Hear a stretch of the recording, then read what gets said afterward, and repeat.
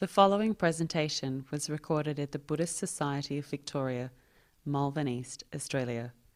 Please visit our website at bsv.net.au.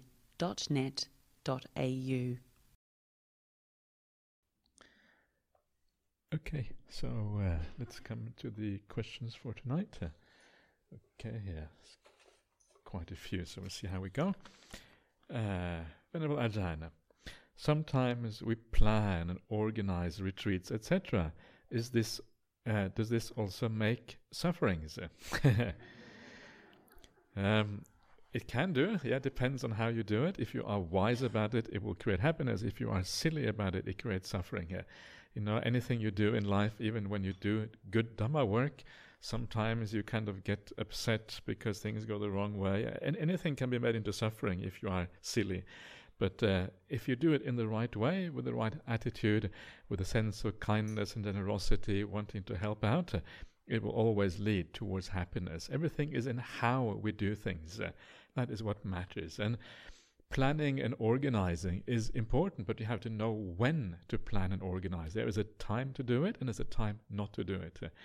When you sit down and to relax and enjoy the meditation, it's the wrong time to plan. Yeah.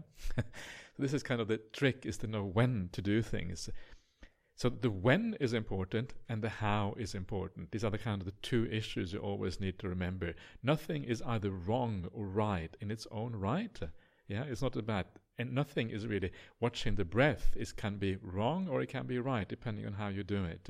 Planning can be wrong and right depending on how you do it. Everything in the world is like that. The only thing which is wrong is kind of defilements. That's kind of the only thing that is wrong. The only thing which is right is pure mind states. So that is really the critical issue, how you do it and when you do it. The intention is for the benefits of others. This is a will to do it properly. Sometimes I'm confused. What is the best way? What is the right way to do things in day-to-day life? Helping others with metta is not considered as suffering. Please explain. Yeah, so that's true. So in daily life, the most important thing, again, is just to watch your mind and to make sure that you do things in the right way. When you see that the defilements come up, then you have to be really careful. Yeah, because defilements always leads to problems. It always leads to arguments and kind of negative things down the line. So always make sure it is how we do things that matter. Yeah, planning and organizing at the right time is necessary.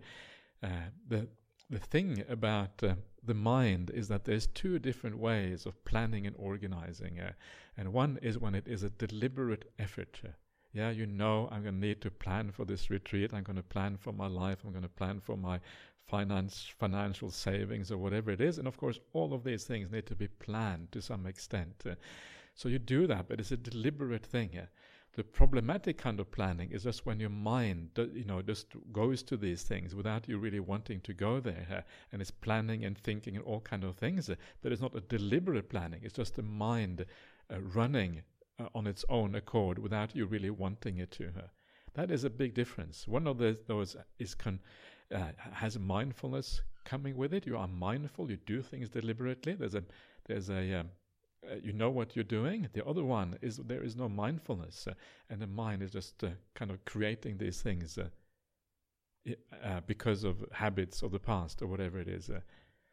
So you can. So that is a very important distinction. Yeah, that whether you're doing it with mindfulness or not. If you have mindfulness, you have a feeling of being in control. You are in charge of your mind. Yeah, you know what you're doing. You are in control of what's happening. That's what mindfulness is. If the mindfulness is lacking, there's a feeling that the mind is running itself. You cannot say to the mind, okay, now be quiet. The mind still carries on. That is a problem. So I hope that makes sense. So let's see if that works for you. Okay. If the Noble Eightfold Path is followed, worked and practiced to the full extent and the full awakening is realized, does it mean that one is no longer subject to the first noble truth?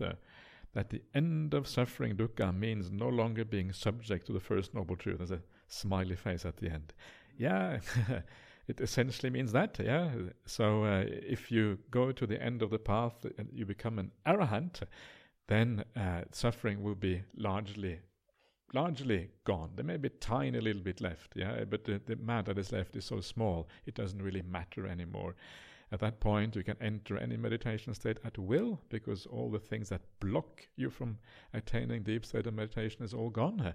And the entire mental dart, as mentioned, the two darts before, there is the physical dart, which is always there if you have a physical body, and then there's the mental dart, which is the mental reactions that we have to the physical dart. So by removing the mental dart, basically 95%, 99% of suffering is gone. There's only a tiny bit left, which is kind of the physical suffering, which is unavoidable. In the suttas, you hear about the Buddha. Even the Buddha sometimes would say, his back is painful, so he would ask another monk to do some teaching, and then he would lie down to stretch his back, or something like that. So even the Buddha sometimes had pains, bodily pains, because that's the nature of the body. But essentially, at that point, you are First Noble Truth pretty much sorted. So that is correct. Okay. Dear Ajahn, thank you for the profound talk. Sometimes whilst meditating, I have thoughts of gratitude, gratitude arising, and that makes me feel nice and my heart feels full. You talked about ultimately even transcending these feelings, but these seem to be the hardest. How do you refine these feelings? So that's really good that you have thoughts of gratitude. Is actually very helpful, and it is those beautiful feelings that arise with those thoughts that you really want to move towards. The thought is not really what you want, is you want that feeling which comes with the thought. That is actually what you want to give rise to. And this is actually something the Buddha teaches in so many places in the suttas. It's found everywhere. These are called the anusatis, the recollections. And in the suttas, there's 6 kind of standard recollections that you find everywhere. It's the Buddha Anusati, recollection of the Buddha Dhamma Anusati, recollection of the teachings, Sangha Anusati, the recollections of the noble Sangha, the Sila Anusati, the recollection of your own good conduct. This is often a very nice thing to do. Chaga Anusati, recollection of your generosity. Devata Anusati, recollection of the Devatas, the Devas. It's kind of cool. And then you have the gratitude, which is, you can expand these anusatis if you like, in many different ways. Gratitude is one way of doing it, and gratitude is a very noble thing. The Buddha specifically says that it's hard, it's rare for people to feel real gratitude in the world. So if you feel that, it's wonderful, and make that something that you use to give rise to these feelings. And once you kind of use these anusatis, which are reflections or recollections, then according to the standard sequence of how meditation arises, then you get the joy from that, and then you get the rapture, then you get the tranquility, then you get the sukha, the happiness, then comes the samadhi. So this is the foundation for samadhi, deep meditation to happen. So it's wonderful. Do that, use that, but use it a little bit. Don't if you think too much, it's going to be distractive.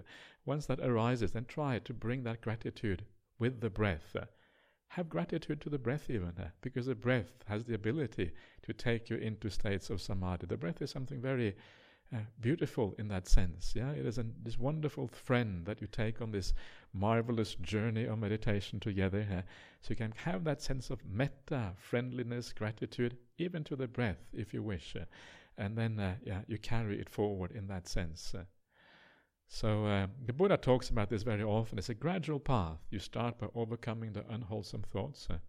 Once the unwholesome thoughts are gone, then you also eliminate the refined thoughts. He says that specifically. And then when the refined thoughts are gone, then the mind becomes peaceful. So you are done the first step, then carry on. Make the next step from that. Go with the feelings and allow the thoughts to die down.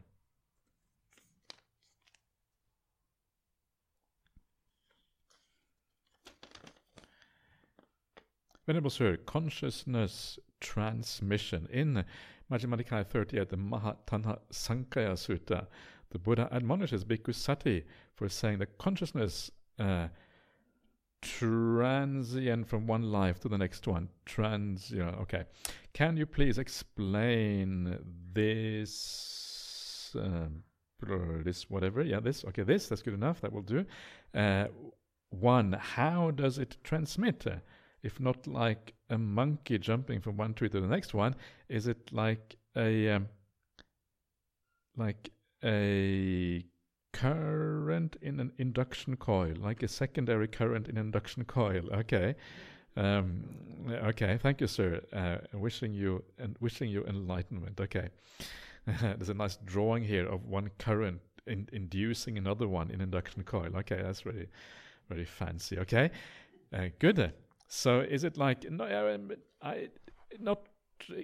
perhaps it is. I'm not sure if that is maybe that is a way of looking at it. Maybe that's a possibility, but it is no different from how consciousness transmits in this life. Yeah, consciousness is always passing away and re-arising, always changing shapes, always moving from one sense organ to the next one. It's basically the same thing that happens when you die. Yeah, it's no different. There's no real transmission going from one life to the next one. There's just this continuity as you have in this life. So what is it like in this life? Well, it is a sense of continuity. Yeah, you think of yourself who you were 10 years ago, 20 years ago, whatever it is, who you are now. There's a sense of continuity here, and that is the habits that we have, that we bring along with us. But also, if you look carefully, there's also no even though there is a sense of continuity, there is no real continuity. And one way of thinking about it is like a river. If you think about a river, if you keep your eyes on one particular point in the river, the water molecules passing by are completely different from moment to moment. Yeah, they move on very rapidly. But the shape of the river is much more slow to change. The overall shape of the river depends on the amount of rain or snow, or if you have a drought or whatever. Yeah, that is what actually establishes the shape of the river. So over the weeks and months, the shape may change depending on the precipitation and all of these kind of things that you have. But still, every moment there is change in that river. And that is, in a sense, a bit like consciousness. Yeah, your mind has a kind of overall shape that tends to be there. That is a sense of continuity that you have. But also there is this constant change inside of you. And that is exactly what happens from one life to the next one. It's just consciousness carrying on, from this life to the next one. There is an abrupt change sometimes because you move from one existence to another one. So that is really the abruptness, and you may move to a higher or lower kind of existence or whatever. But from your point of view, it will seem like a continuity, just like you have a continuity in this life. You carry your habits with you. This is the problem, yeah? You move one moment on to the next one. So it is no different from this life, moving from life to life. The same kind of idea, except that you leave certain things behind, like your physical body or whatever.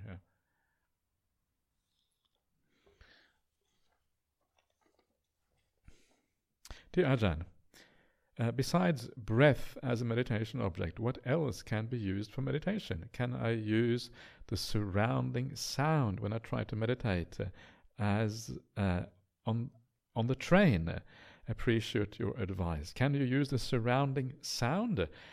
You can, if it depends what you're doing. If all you want to do is be mindful, then you can use the surrounding sound, because the surrounding sound can, if you just go with the flow of things, as they say, going with the flow of things means like hearing the sound or seeing the sights or whatever it is. Yeah, that's okay. You can use that just to be mindful. And it's not going to give you any kind of deep meditation if you go with the sound, because the sound is always changing and moving around, unless it is a very steady sound. If it's a very steady sound, you can maybe use that initially to calm down the mind, like a sound which disappears eventually. But to be mindful, you can use that. But it's important to remember the purpose of mindfulness. Sometimes you will, we talk about being mindful in daily life, and that is good. It's good to be mindful, of course, because then you know what is going on. But the question is how to use that mindfulness. Yeah, okay, so you are mindful, then what? And the whole point of mindfulness is the ability to regulate yourself, regulate your mental content on how you act and how you speak, so you know what is going on. That is the purpose of mindfulness. So because the path is a path of purification, it is not just enough to be mindful. Sometimes we talk about mindfulness as if that is a thing in its own right, and it is, but we need to use it in the right way. And the way to use it in the right way is to know what is happening in your mind. Are you about to get upset about something? Are you about to have some excessive desire for something? Are you kind of being deluded or whatever? You know what's going on. And then especially with ill will, you can change tack. You can change your perception, look at the situation in a new way, and then stop your mind from giving rise to this negative feeling inside of you. This is really the point of mindfulness. Being mindful just for its own sake is not that useful unless you know how to apply it. Then when you come to meditation, then the purpose of mindfulness is actually to take you to samadhi. Yeah, then you are aware what the purpose is to bring you to a deep state of samadhi. That's why you focus on a narrow object, not on the sound, but on the breath, because that narrowness of focus allows samadhi to arise eventually. So it's important to know why we're doing these things. Mindfulness in its own right, just for being mindful, is not all that useful. Yeah. Why? Well, because if you get angry, you need to know what to do. It's not enough just to be mindful of the anger. The Buddha specifically says that mindfulness is not enough to overcome ill will. It's found in one of the suttas in the Samyutta Nikaya. It can be helpful if you stand back and you don't allow yourself to be involved, but usually it's not enough. You usually need something more to hinder the ill will from arising. That is a kind of a reflection. Many places in the suttas, the Buddha is very clear that to overcome unwholesome states, you need to reflect and contemplate in the right way. You need to use your mind wisely.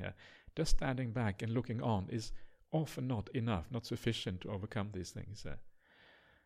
So that's what I would say. So you can, if you just enjoy sitting on the train, just being mindful, whatever, sure, it's good, but also know the purpose of what you're doing here. Okay. Hello. Thank you so much for sharing your knowledge and wisdom. When taking the precepts, do you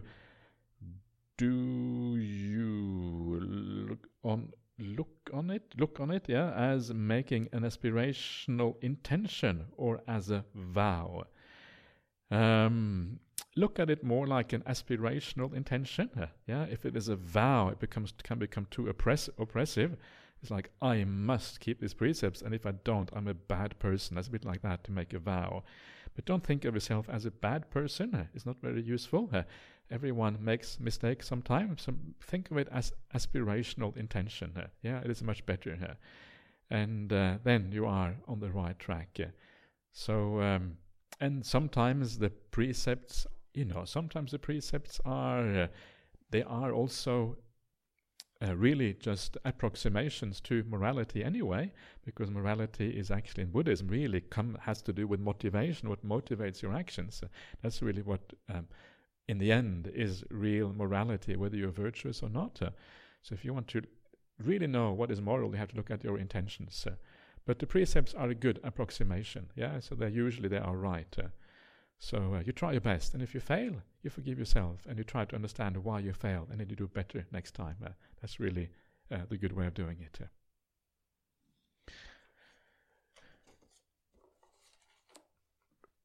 Okay, dear Ajahn, following on from your insightful analysis of contemplation of death this morning, could you advise on how to care for the dying from Buddhist point of view? In Sri Lanka, there is a practice of reading the Pinpota, a book of good actions done by the person. That's really nice. That's a really nice one, actually. Pinpota is book, and pin, merit. What does it relate to in Pali? Punya. Pin is punya. Okay, okay.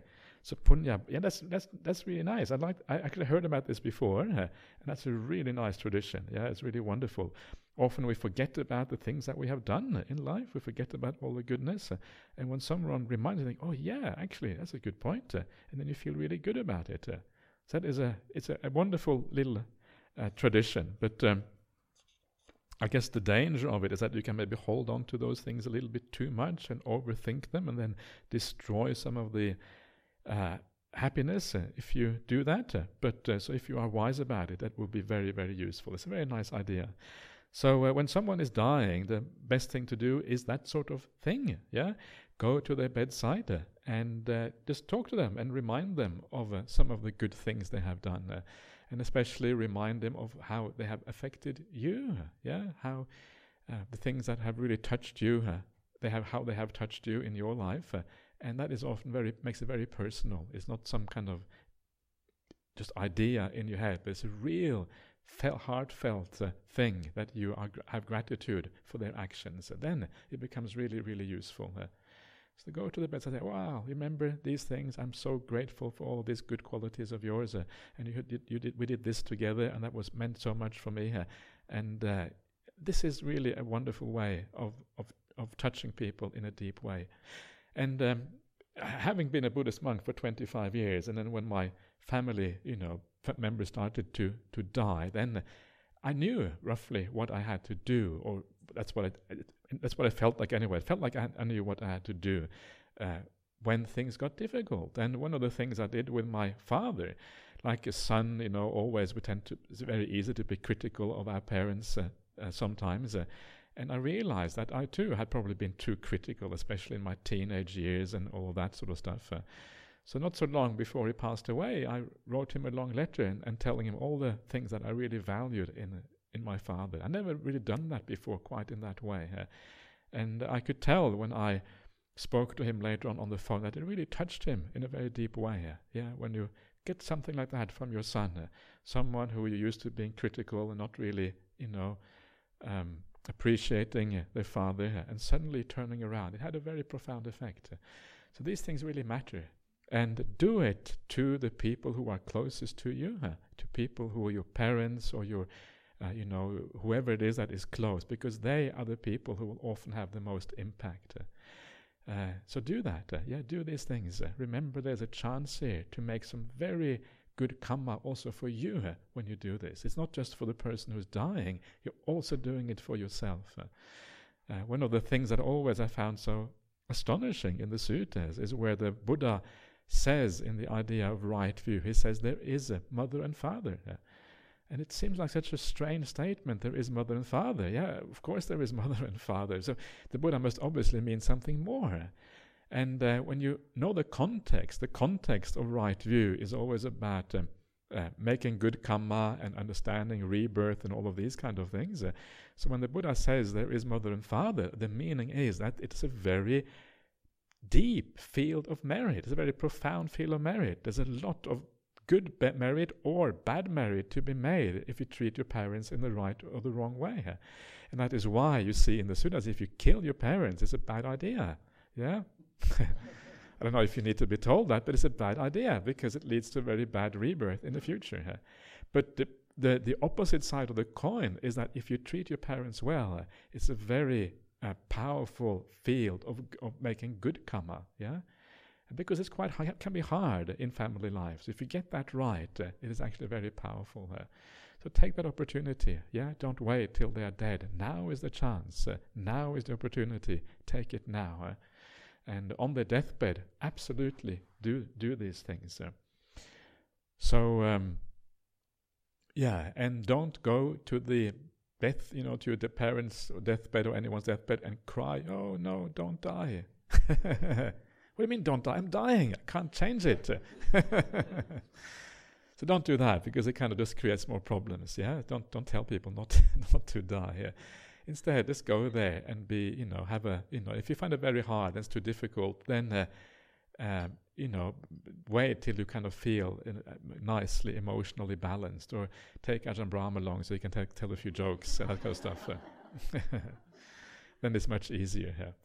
But and don't, it's interesting because I travel quite a lot to Asia as well. I travel to, Singapore and Malaysia. And in Singapore, they tell me these horror stories. They always have these people who, when someone is dying, all these Christians come along and they want to convert people on the deathbed. Because Christianity, they have this very Singapore, they have this very fundamentalist kind of Christianity, and everything is about conversion. You have to convert other people. And when it's all about conversion, it creates a lot of conflict, when you want to convert, because it's just, especially on your deathbed, and you can imagine you're dying and you're really kind of confused. Become a Christian now, before it's too late. And I don't know what to do. I'm a Buddhist. Okay, then I'll become a Christian. You can imagine the confusion and the kind of how much... how problematic it is. So keep those people away when someone is dying. It is not very nice to die in that way here. And anyway, you don't become a Christian by converting on your deathbed. That's impossible. You're just dying. You're just saying something, to sort of maybe to get rid of them or something. That's not how you become a Christian. It's kind of pointless. The whole exercise is just meaningless. So that is the wrong way. Be peaceful. If you want to be Christian, fine. If you want to be Buddhist, okay. But be peaceful when you die. That is the most important thing. Okay, let's go on to the next one.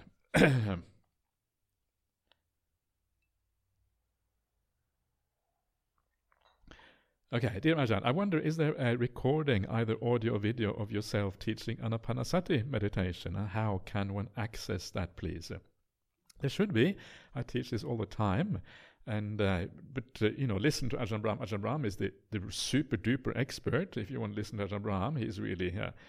But if you want to listen to my teachings, you can. And they should be available on the internet. Just type in my name, type Anapanasati or mindfulness or breathing. I know on the BSWA website, there's a lot of the retreat teachings I give are actually available there, and you should be able to find the Anapanasati Sutta taught. I've also taught it before on these BSV retreats that we have them down in Anglesey at one of the retreat centers, kind of a scout camp or whatever it is down there, which is actually, it's very nice down there. It's very simple, but the surroundings are really nice for meditation practice. So I don't know if the BSV has those recordings, maybe. I'm not sure. If they are, I think they were recorded, maybe they are available. But try on the internet first, especially the BSWA website, and then you should be able to find it somewhere. And so if you can't find it, let me know. Maybe I can find it on the website. So let's see what happens. Okay. Dear Ajahn Brahmali, first of all, I would like to pay my respects and express my heartfelt gratitude to yourself and Ajahn Nisarano.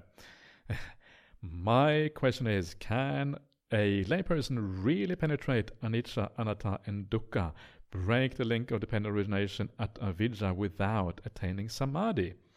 If no, then how feasible is it for an aging householder in chronic pain with a myriad of responsibilities to enter into the deep samadhi, gain an insight, and at the least become a sotapanna in this life? How feasible is it? Well, it all depends on the qualities you have. I don't know. It depends on who you are. And depends on what you have done with your life, and if you have some good samadhi and meditation already, then it's possible.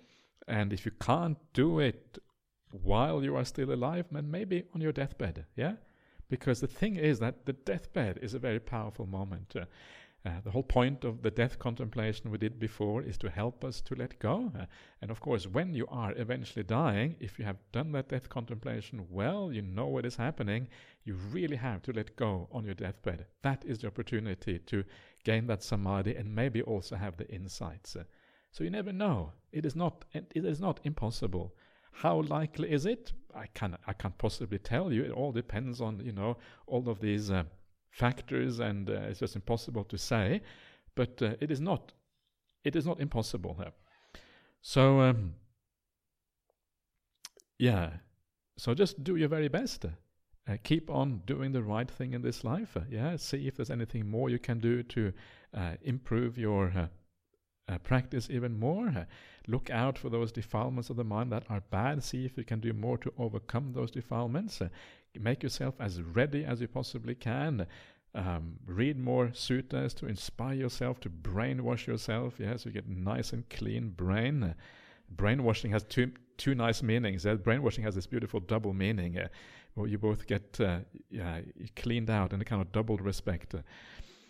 So, and then you are setting yourself up to the best possible chance. But remember that even if you don't make that breakthrough in this life, if you have a good practice in this life, if you have a good understanding of these teachings, and by good understanding I really mean the word of the Buddha and not just all kinds of random teachings from all kinds of teachers. Because if you are going to rediscover the teaching of the Buddha in your next life, it is the stable teaching is the teaching of the Buddha. The idiosyncratic teachings that you get from various teachers, you're unlikely to meet that again in your next life. What you will, the only thing that is really stable across time and societies is the teaching of the Buddha. And this is one of the reasons why it is very useful to go back to the suttas, because they give you that common teaching which everybody in the world, if you get reborn in the Devaloka, the teaching the Devalokas will give you come from the suttas as well. That will be what you hear if you go there. And then you get reborn as a Deva, Quite nice to be reborn as a Deva, you might as well if you're going to be reborn anyway. Get reborn as a Deva, and then the Devas give you the Buddha's teachings and you think, wow, I heard this before somewhere. Gee, maybe I should kind of do some of this stuff. And then you kind of carry on as a Deva with your practice, being kind, being careful, being gentle. And then maybe you can make a breakthrough even as a Deva. In the suttas, you see Devas also becoming stream enterers. So it's possible even as a Deva to attain these things.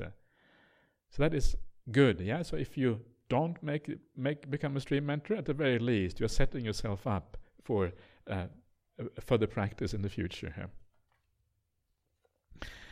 Dear Ajahn, please announce that all Dhamma talks and Q&A sessions are being recorded and will be available on the BSV's podcast channel in the Podbean app. This is also being recorded, So this is good, So yes, okay.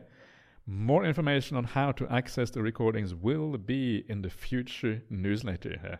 Okay, so there you are. So now you know they are recorded, so you can listen to them again here. Well, subscribe to BSV channel. Okay, good. Okay. If the Buddha said neutral feeling is a better feeling than happiness, should I cultivate this feeling in everyday life? For example, when I see a beautiful flower or at a nice meal, do I appreciate them, but should I feel neutral about them?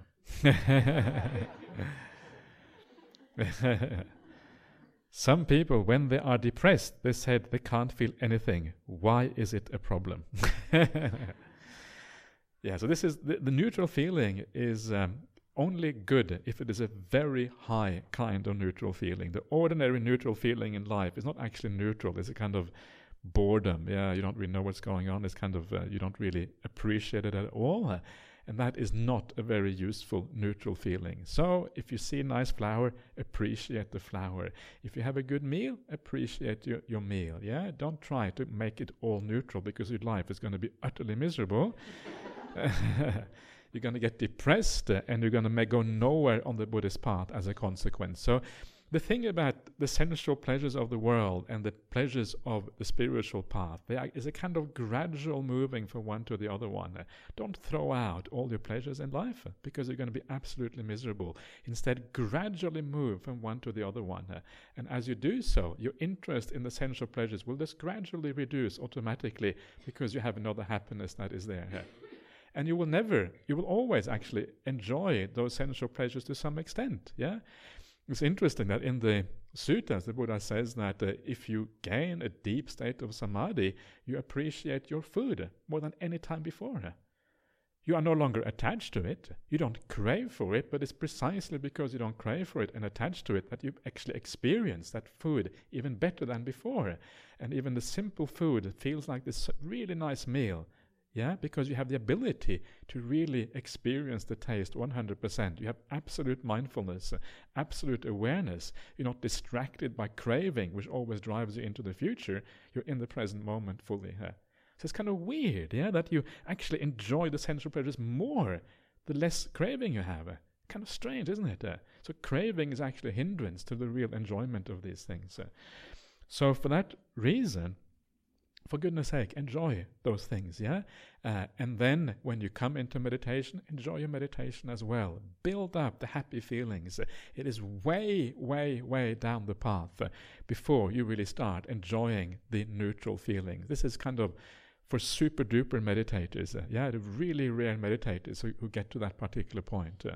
So happiness is such an important part of life. And is such an important part of meditation. Happiness is the glue that takes you into samadhi. Without happiness, there's no way you're going to be able to watch the breath or get anywhere in your meditation. It is absolutely fundamental. In fact, the whole path, whenever the Buddha describes the path of meditation as a felt first-person experience, happiness is just absolutely fundamental to that path. Pamudja, joy, piti, rapture, passaddhi, tranquility, sukha, happiness, then comes samadhi, Everything, almost every step on the path is about happiness. That is how important it is. So don't forget the happiness. Start off substituting gradually, but initially also enjoy the pleasures of the world. It's not a big deal if you enjoy a meal. It is only a problem if you sit down afterwards and think about the food all the time. But maybe that's what you do. I just recently... This is the reality. Sometimes we do think about the food all the time. I've just got there was this lady in Perth, a very, very nice lady, and she's she meditates as a very kind of committed Buddhist, been around for a long time, and she wrote this little kind of essay that she was going to publish in our newsletter, and she was talking about how when she goes on retreat, she thinks about food all the time. And I thought it was very sweet. This is being very honest. It takes some of the pressure off when we can be honest about these things that are pretending. But hopefully you don't think about it all the time, and that is kind of where it is at. Ideally, you just enjoy your food, and then when you come to your meditation, let it go. So that is really the ideal way of doing this.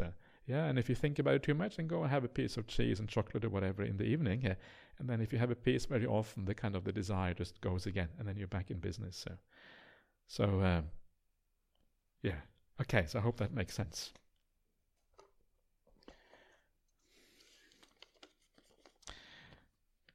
Okay, dear Ajahn, re-establishing mindfulness before beginning to contemplate on the object of meditation like the breath. Can you help me? I always thought mindfulness had to be mindfulness of something, that it doesn't exist alone. So how can I establish mindfulness as suggested? Thank you for the help. Well, yes, mindfulness is always mindfulness of something. That's true. You cannot actually have no such thing as a kind of without an object. But the point is that, first of all, you don't even have a mindfulness to begin with. Initially, the mind is just all over the place, and it is natural for the mind to be like that. If you are tired, the mind is very difficult to stay in the present moment. It goes all over the place. Or if you have used it a lot, so you kind of have a momentum of thought, that momentum often continues, and it's hard to kind of overcome that.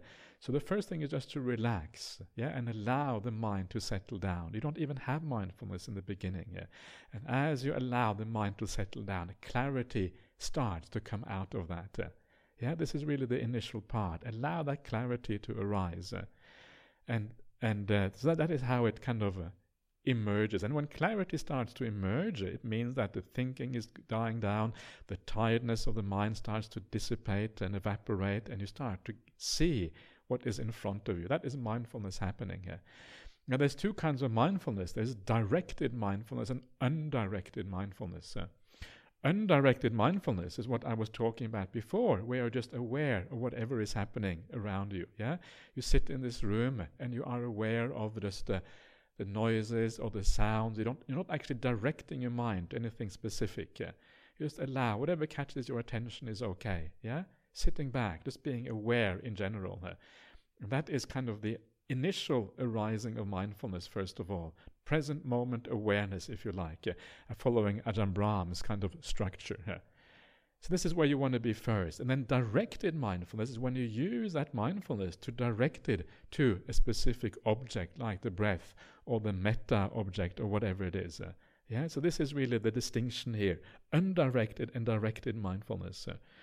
And undirected is kind of easier, because once you start directing it, it is always the danger of starting to control, because you, by putting it on one object, well, it's very easy to kind of use force to do that, and that is where people often go wrong as a consequence. So just relax, don't do anything at all, allow the mind to regain its energy, gradually allow the clarity to come. Perhaps clarity never comes to you, that's okay, so just spend the whole retreat just relaxing, it's okay. Yeah, nothing is really wrong, the idea is just to move in a certain direction, slowly, yeah. And then if clarity arises, allow it to reach a certain strength, and then very often the breath is just there anyway, because the breath is part of the present moment, is part of all the phenomena happening around you, and then you start noticing the breath. And the moment you notice the breath, you're in a sense already doing anapanasati. Then you kind of gently stay with that breath, and if the breath wants to go, you allow it to go. Then the breath comes back again. You bring it back again. You don't even bring it back, you allow it to re-arise. Once you talk about bringing it back, you kind of have the idea of willpower again. So it's like you're really resting here. It's like you are watching something you really enjoy here. If you're reading a book you really enjoy, or you're watching a movie you really enjoy here, you don't have to force your attention on the movie. It just happens automatically. So the breath should be a bit like that. It's a relaxed kind of attention, a natural attention. You're staying with something here. So, okay, see what happens.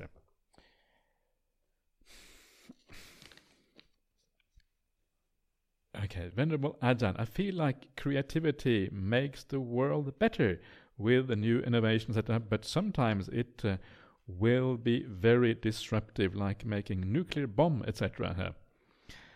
Yes, don't do that. That's a bad idea. Can't we make creative ideas in a good way, following the Buddhist teachings? Buddha mentioned that creativity also makes suffering. Please explain. So again, it's about time and place. So please be creative, and when you are creative, then do it with a good heart. Do it with the idea of helping the world and doing something positive for the world. And when you are creative in that way, it's wonderful. But stop being creative in your meditation practice. That's kind of the point here. When it comes to meditation, let go of all the creativity and start to see an even deeper truth. It's unavoidable that you will be creative in ordinary life. It's perfectly fine. Use it in a skillful way to enable your meditation down the track. Don't indulge in it too much. If you indulge in it too much, then you won't be able to stop when meditation happens. Indulging in creativity means like indulging in that attachment to the sense of self, the self being the creator. I create. Yay, me. I am the creator. If you like that too much, you can't stop when the meditation happens. So create for the sake of goodness, for the sake of kindness, not to create an ego out of it. And then you will be heading in the right direction. So it's all about time and place. Then you will be doing the right thing here. Okay, so the last question for tonight. How does dependent origination relate to the Four Noble Truths? Okay. So in many ways, so the Four Noble Truths, remember the dependent origination starts out with avidya. Avidya means delusion or ignorance or not seeing things according to reality or whatever. What is it that you don't see according to reality? Four Noble Truths. So straight away, that is one way that it relates, at the very kind of base of dependent origination. Seeing things according to reality actually means seeing according to these Four Noble Truths. And this is how it kind of works, how it relates. Another way that it relates, and I will come back to this later on this retreat, is that the second Noble Truth actually is a shorthand for dependent origination.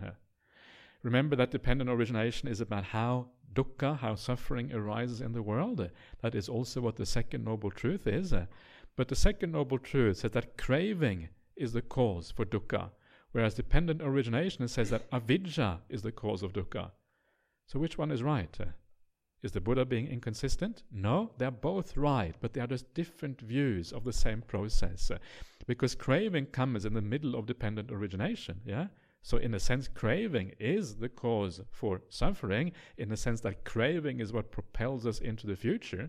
Yeah, craving is this force that projects you into a new existence and into the future all the time.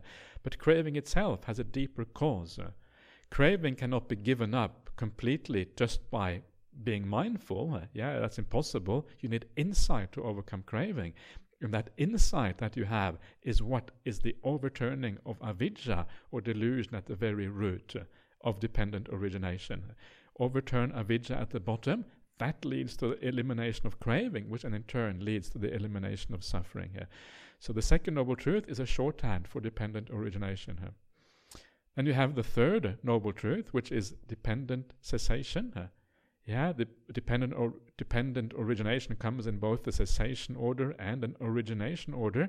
Dependent cessation means you eliminate avidya, eliminate delusion, not seeing things according to reality. When you see things in the right way, the whole thing ceases.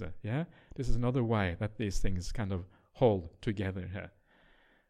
So, and then of course you have the path. And then you have what is interesting also is that you have the Noble Eightfold Path. The first factor of the Noble Eightfold Path is right view. Right view of what? The right view of the Four Noble Truths. So the Four Noble Truths have the Four Noble Truths within them. Isn't that kind of amazing? And then within those Four Noble Truths, you also have the Noble Eightfold Path, and within those you have right view, and within that you have Four Noble Truths again. Within those Four Noble Truths you have the Noble Eightfold Path. You have, so it goes on like that indefinitely. It's kind of it's one of these. What is that called? Recursion. Endless recursion. This goes on and on forever like that. So that's kind of interesting here. So this complex kind of how this whole thing holds together here. So that is a few ways how dependent origination fits in with the Four Noble Truths, how they connect together. And I'm sure there's many other ways as well, but my mind doesn't seem to want to go to any further connections. So I think that's that's enough for now. Anyway, so please continue enjoying yourself, and we'll see you back again tomorrow morning. And let's do the Arahang Samma Sambuddha together here.